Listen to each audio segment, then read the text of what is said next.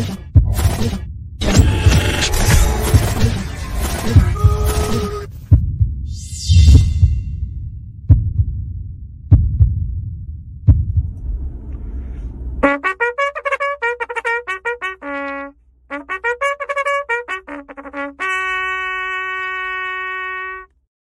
fine good morning to you. It's Friday morning. I say fry yay because we got a fun head. It's just the boys today. I can't wait. We got a golf day. It's a golf Friday. And it looks like the rain has moved out. I don't want to jinx it, but seems like we're going to get a window to where we might be able to play today. I don't know. Patrice Jimenez is in Miami and she says it's raining cats and dogs.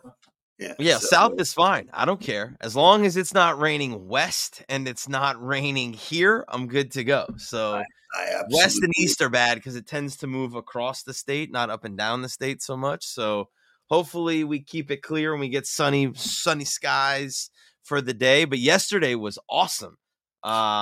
Just want to give a shout out to Nick Mao, Brian DePotter, the First Point crew. We had a fantastic session yesterday.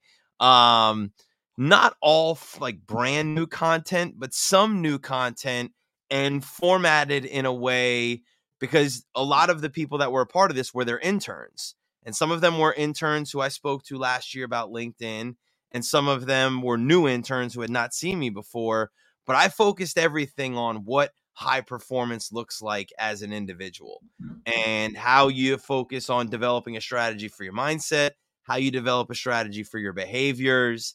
And they loved it. So it was awesome to get all of the messages and the feedback from them saying, hey, you really impacted me early in my career. Super excited to put some of these things into practice. So it was really cool.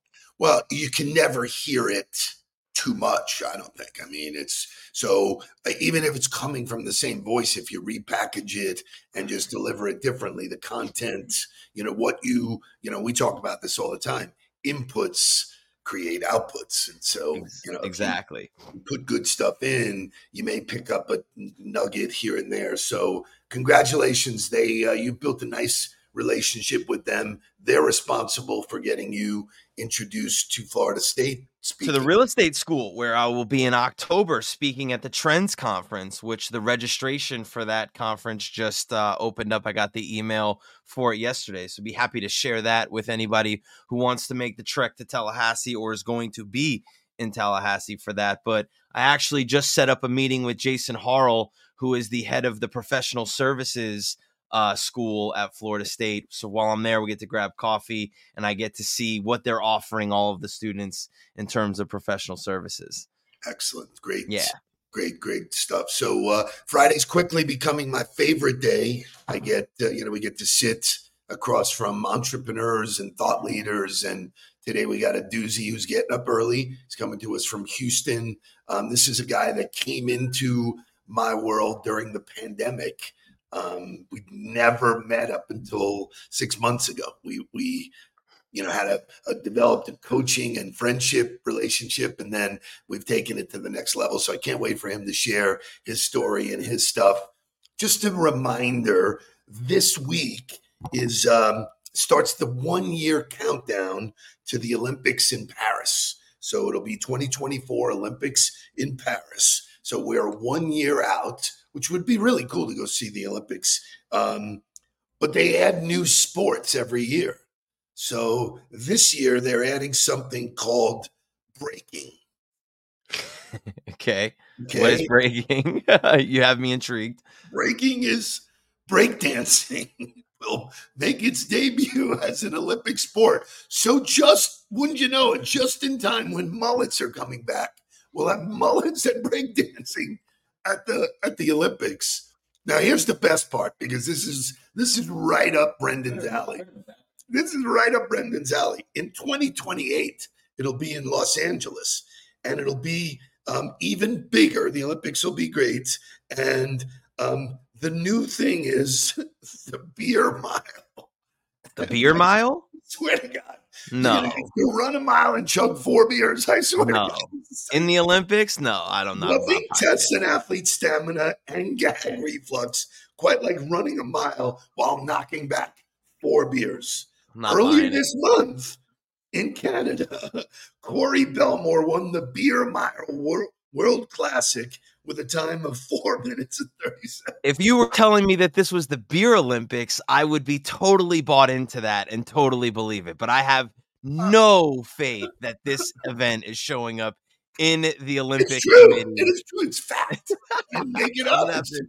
I'm gonna fact check this. I'm going to fact check this. There's Please no do. way. Let's do like Tony Kornheiser or whatever that show is. Right? Yeah. And check it and make sure it's real. But I think if anybody could win it, our guest today, Brendan, could definitely win it, man. He is a ball of fire, a ball of fun. So let's wake this thing up. Let's get to his walk-up music, and then let's welcome Brendan Neef to the party. Wake up, everybody.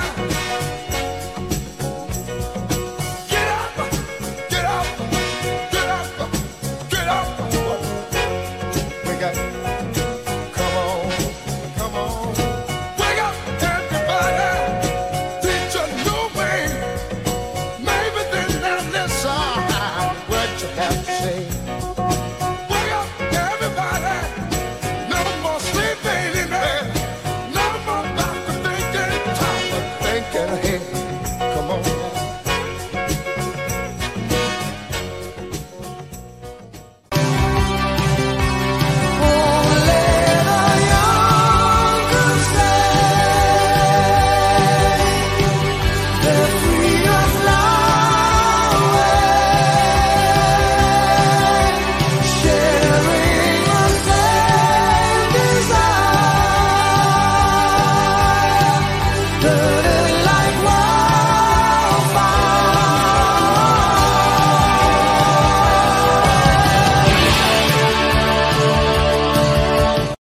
All right, some quality walk-up music, maybe the best yet, in my opinion. Welcome, Brendan Neef, to Huddler on the hot seat. Good morning.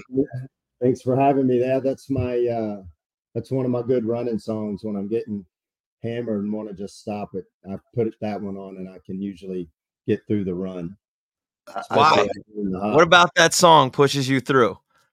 Just the beat, you know, and it kind of, if you watch the movie Vision Quest, you know, how he's motivated to drop the weight and try to take on whatever that big dude's name was. That I don't want to hijack the conversation, but I have to tell you that when I was a sophomore in high school, right, the geometry teacher was the wrestling coach, and he like spent a week on us watching Vision Quest and did like an entire like lesson plan on the movie, on the principles, and like dissected the whole movie for us. So ever since then, I have like a real affinity for Vision Quest. So here's what I think is important. I think it's important to introduce you with the first Huddler in the hot seat question, which we ask everybody is, what's your story? Who is Brendan Neef?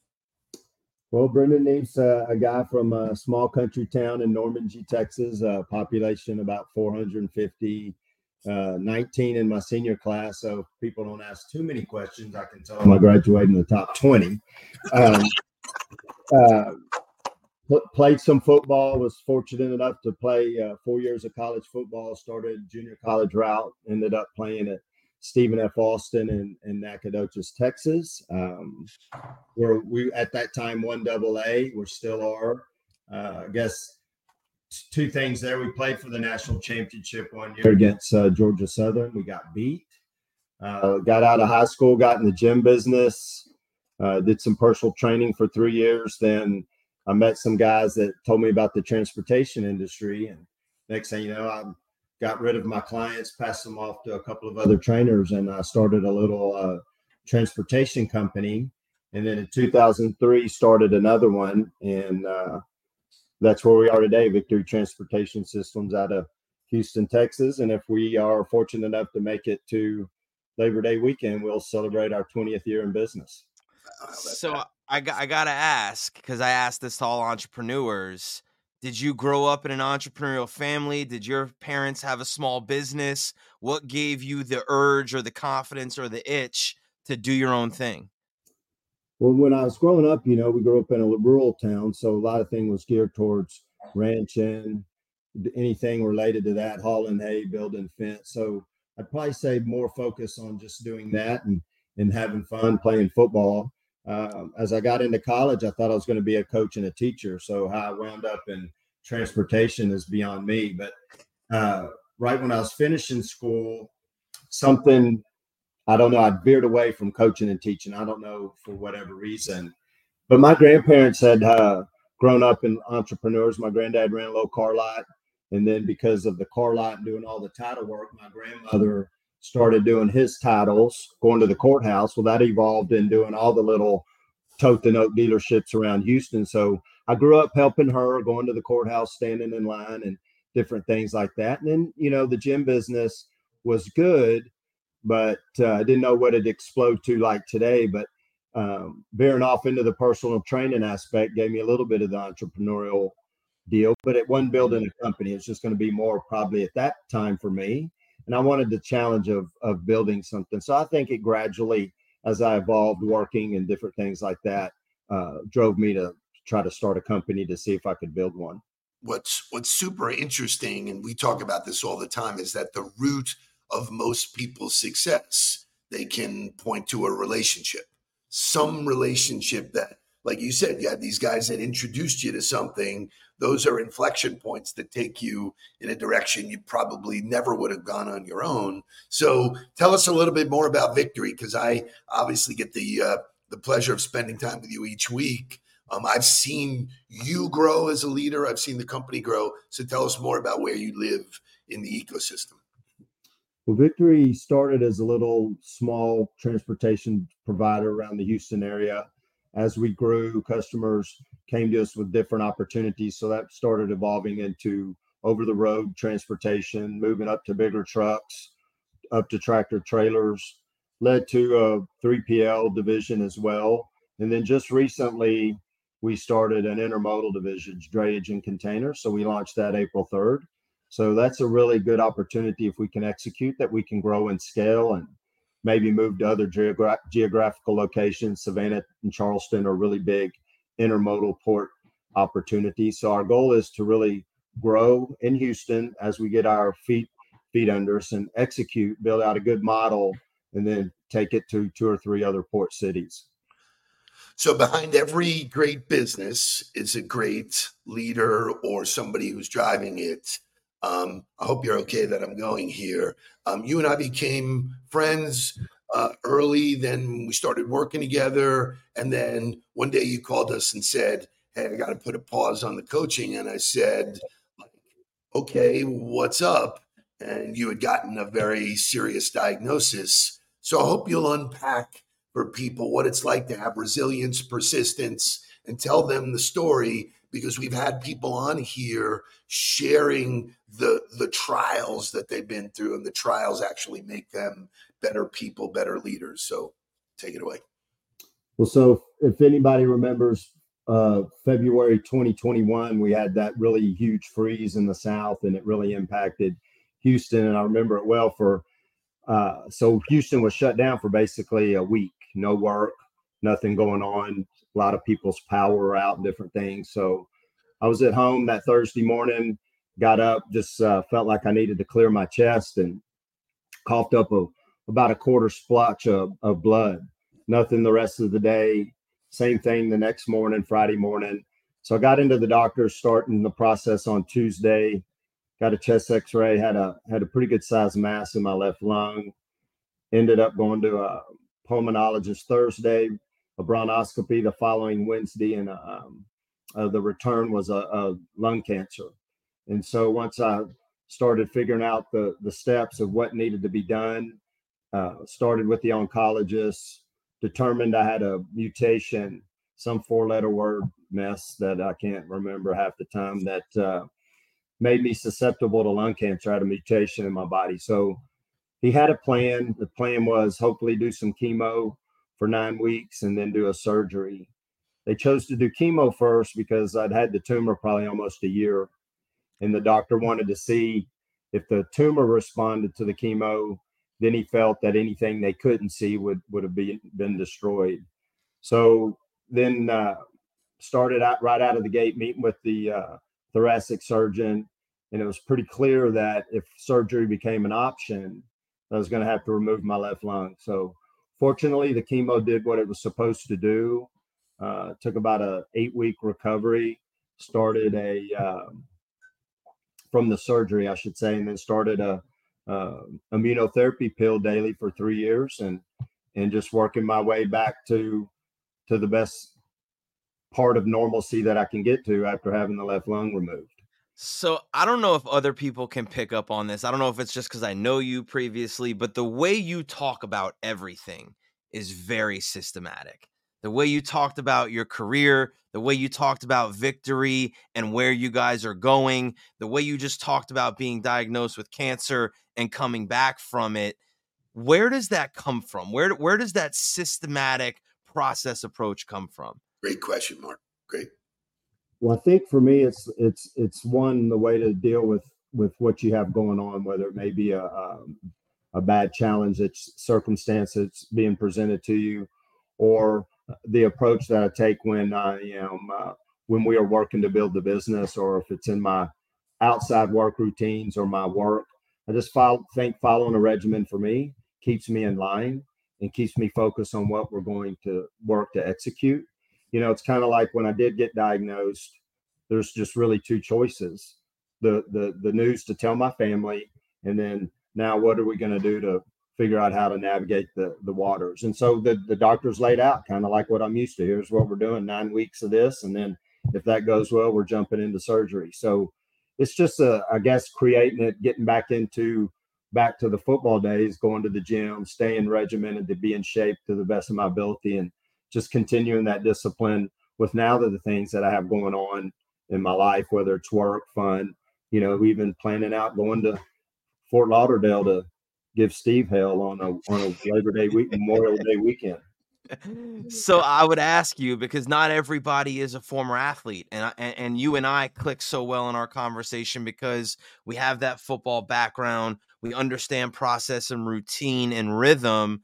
For people that aren't athletes, for people that aren't, used to that kind of discipline, what can you give to them to help them understand the importance of that and why it works so well for you?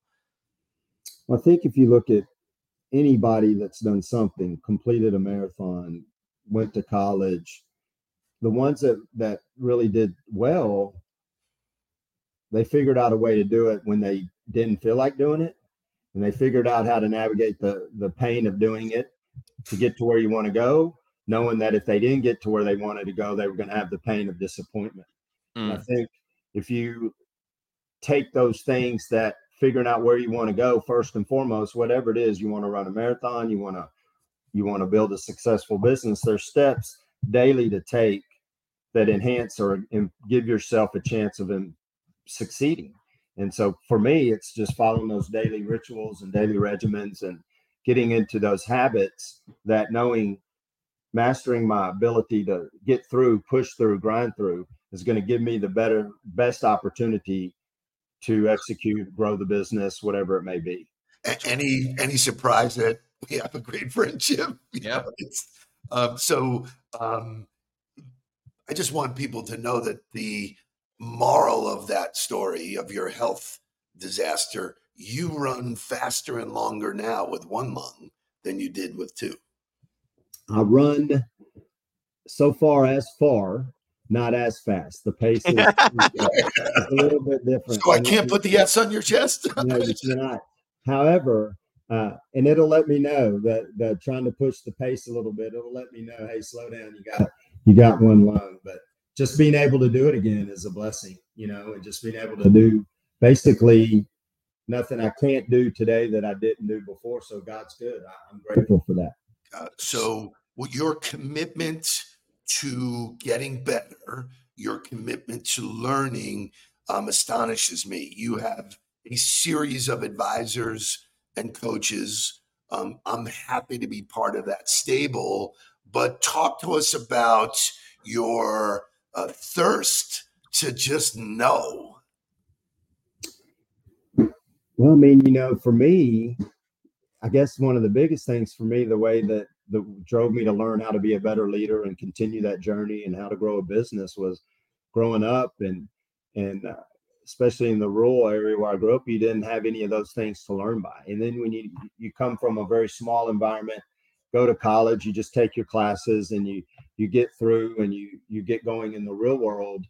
And when you start the gym business and you're going to learn anything from something that's successful, but I didn't have anything really to train me on how to lead, how to grow, how to execute, how to put in process systems. And so the one thing you can do to enhance that is read. You can go to the library, you can just buy a ton of books, and taking some of those things from each book can help you do what you're trying to set out to do. It doesn't matter what it is. And so for me, continuous learning was also going to be one of those things that gave me an advantage or a better opportunity to succeed. Oh, I love that. So, so I want to kind of jump into you starting Victory then, because you had come out of the, gym business, which business is sort of business, but transportation is way different than physical training. So how did you learn how to start transportation? Was it a lot of trial and error and failure and overcoming? Did you go get a book that gave you a really good footprint to start with that you grew off of? What was the start? Well, really for me, I started one company, and just when I brought on partners and started it all, just not knowing what the hell's going on and no money, no nothing, just hard-headedness, basically. So what that led to was partners, and one of the partners just didn't see eye to eye on anything. So I basically got fired, and then from his own company. There's a lesson right there. Right. Yeah, once you start bringing on partners, especially if you don't have any money, you get diluted real quick. So and let's be clear, the second partner, which I still move his freight today, and we have a good relationship, but if he wouldn't have come on board, we'd have probably went out of business. So I figured 45% of something's better than 100% of zero. Sure. Anyway, get fired. That led to starting the third company, or Victory, I should say. And but really, when I first got in the business, I didn't know anything about transportation. But I realized I better get some customers. So I started talking to people, figuring out who uses these little courier companies. Went to my grandparents' car lot, borrowed their phone book, shows you how outdated I am. And just made lists of print companies and title companies on legal pads, 3 to a page. Next day, just started calling, started getting some appointments. And I asked the customers or prospects, what do you need from me? Because if they tell me what they need, I can figure out how to go do that. Well, I need you to pick it up at A on time and deliver it to B on time. Okay, not a whole lot hard to do that with my little car. So I was my first driver, and you just learn from there, and as you get a few more customers, you got to get a few more drivers. So you got to figure out insurance and all the different things. So definitely the beginning stages was learn on the fly. Yeah. And then as things started growing a little bit, I had to start seeking out people that had been in the transportation space. And I just started cold calling people and that been in the business and was successful. And some of them gave me their time. And we'll go to overtime. That's fantastic. I mean, you earned overtime, brother. You earned so overtime. There's so many nuggets. All that money you charge me, shit.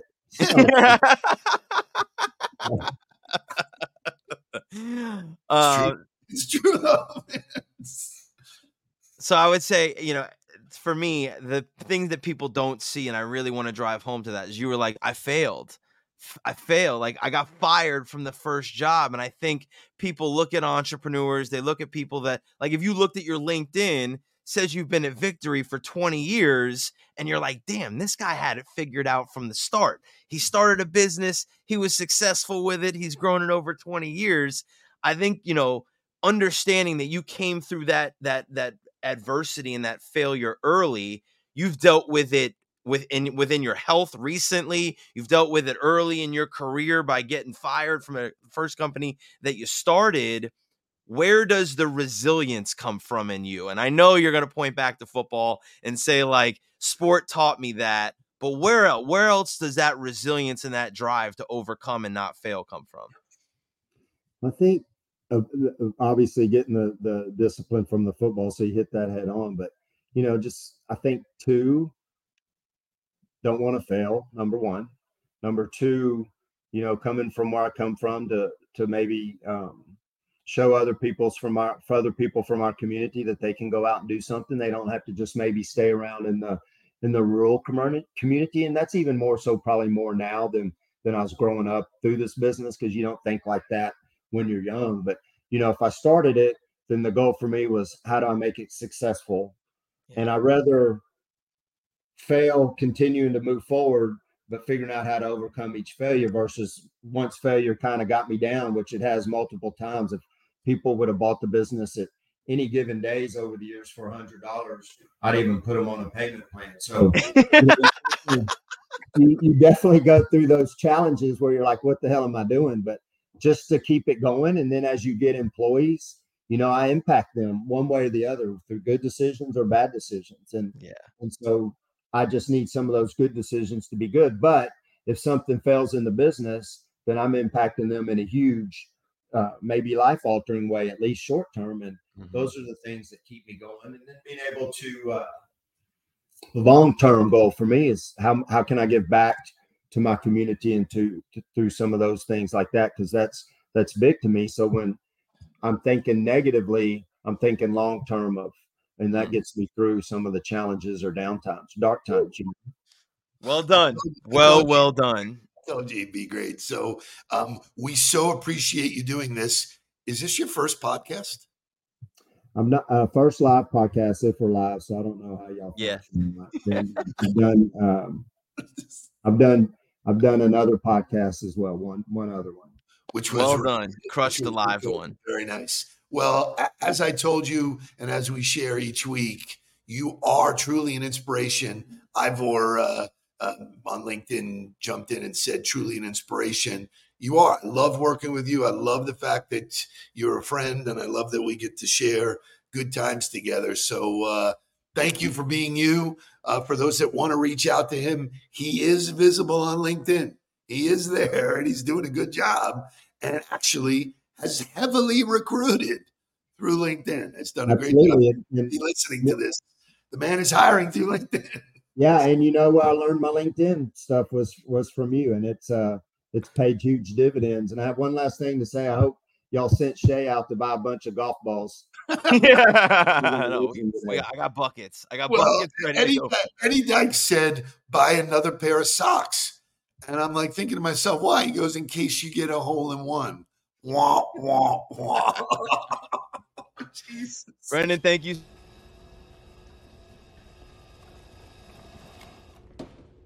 How about new? Shame. Brendan, thank you so much for being on the Huddler in the Hot Seat. Thank you for being a great member of our community and being an inspiration to all of us. Continue to lead the way, sir. Thank you very, very, very much. I enjoyed it. Thanks for letting me start my Friday this way. See you guys. You got it. You guys have a great weekend. Remember, the grind includes Saturday and Sunday. We will see you on Monday. Let's get down to business. Please don't worry about me. I'm about to let my heart speak. My friends keep telling me to leave this. So let's get down to business. Let's get down to business.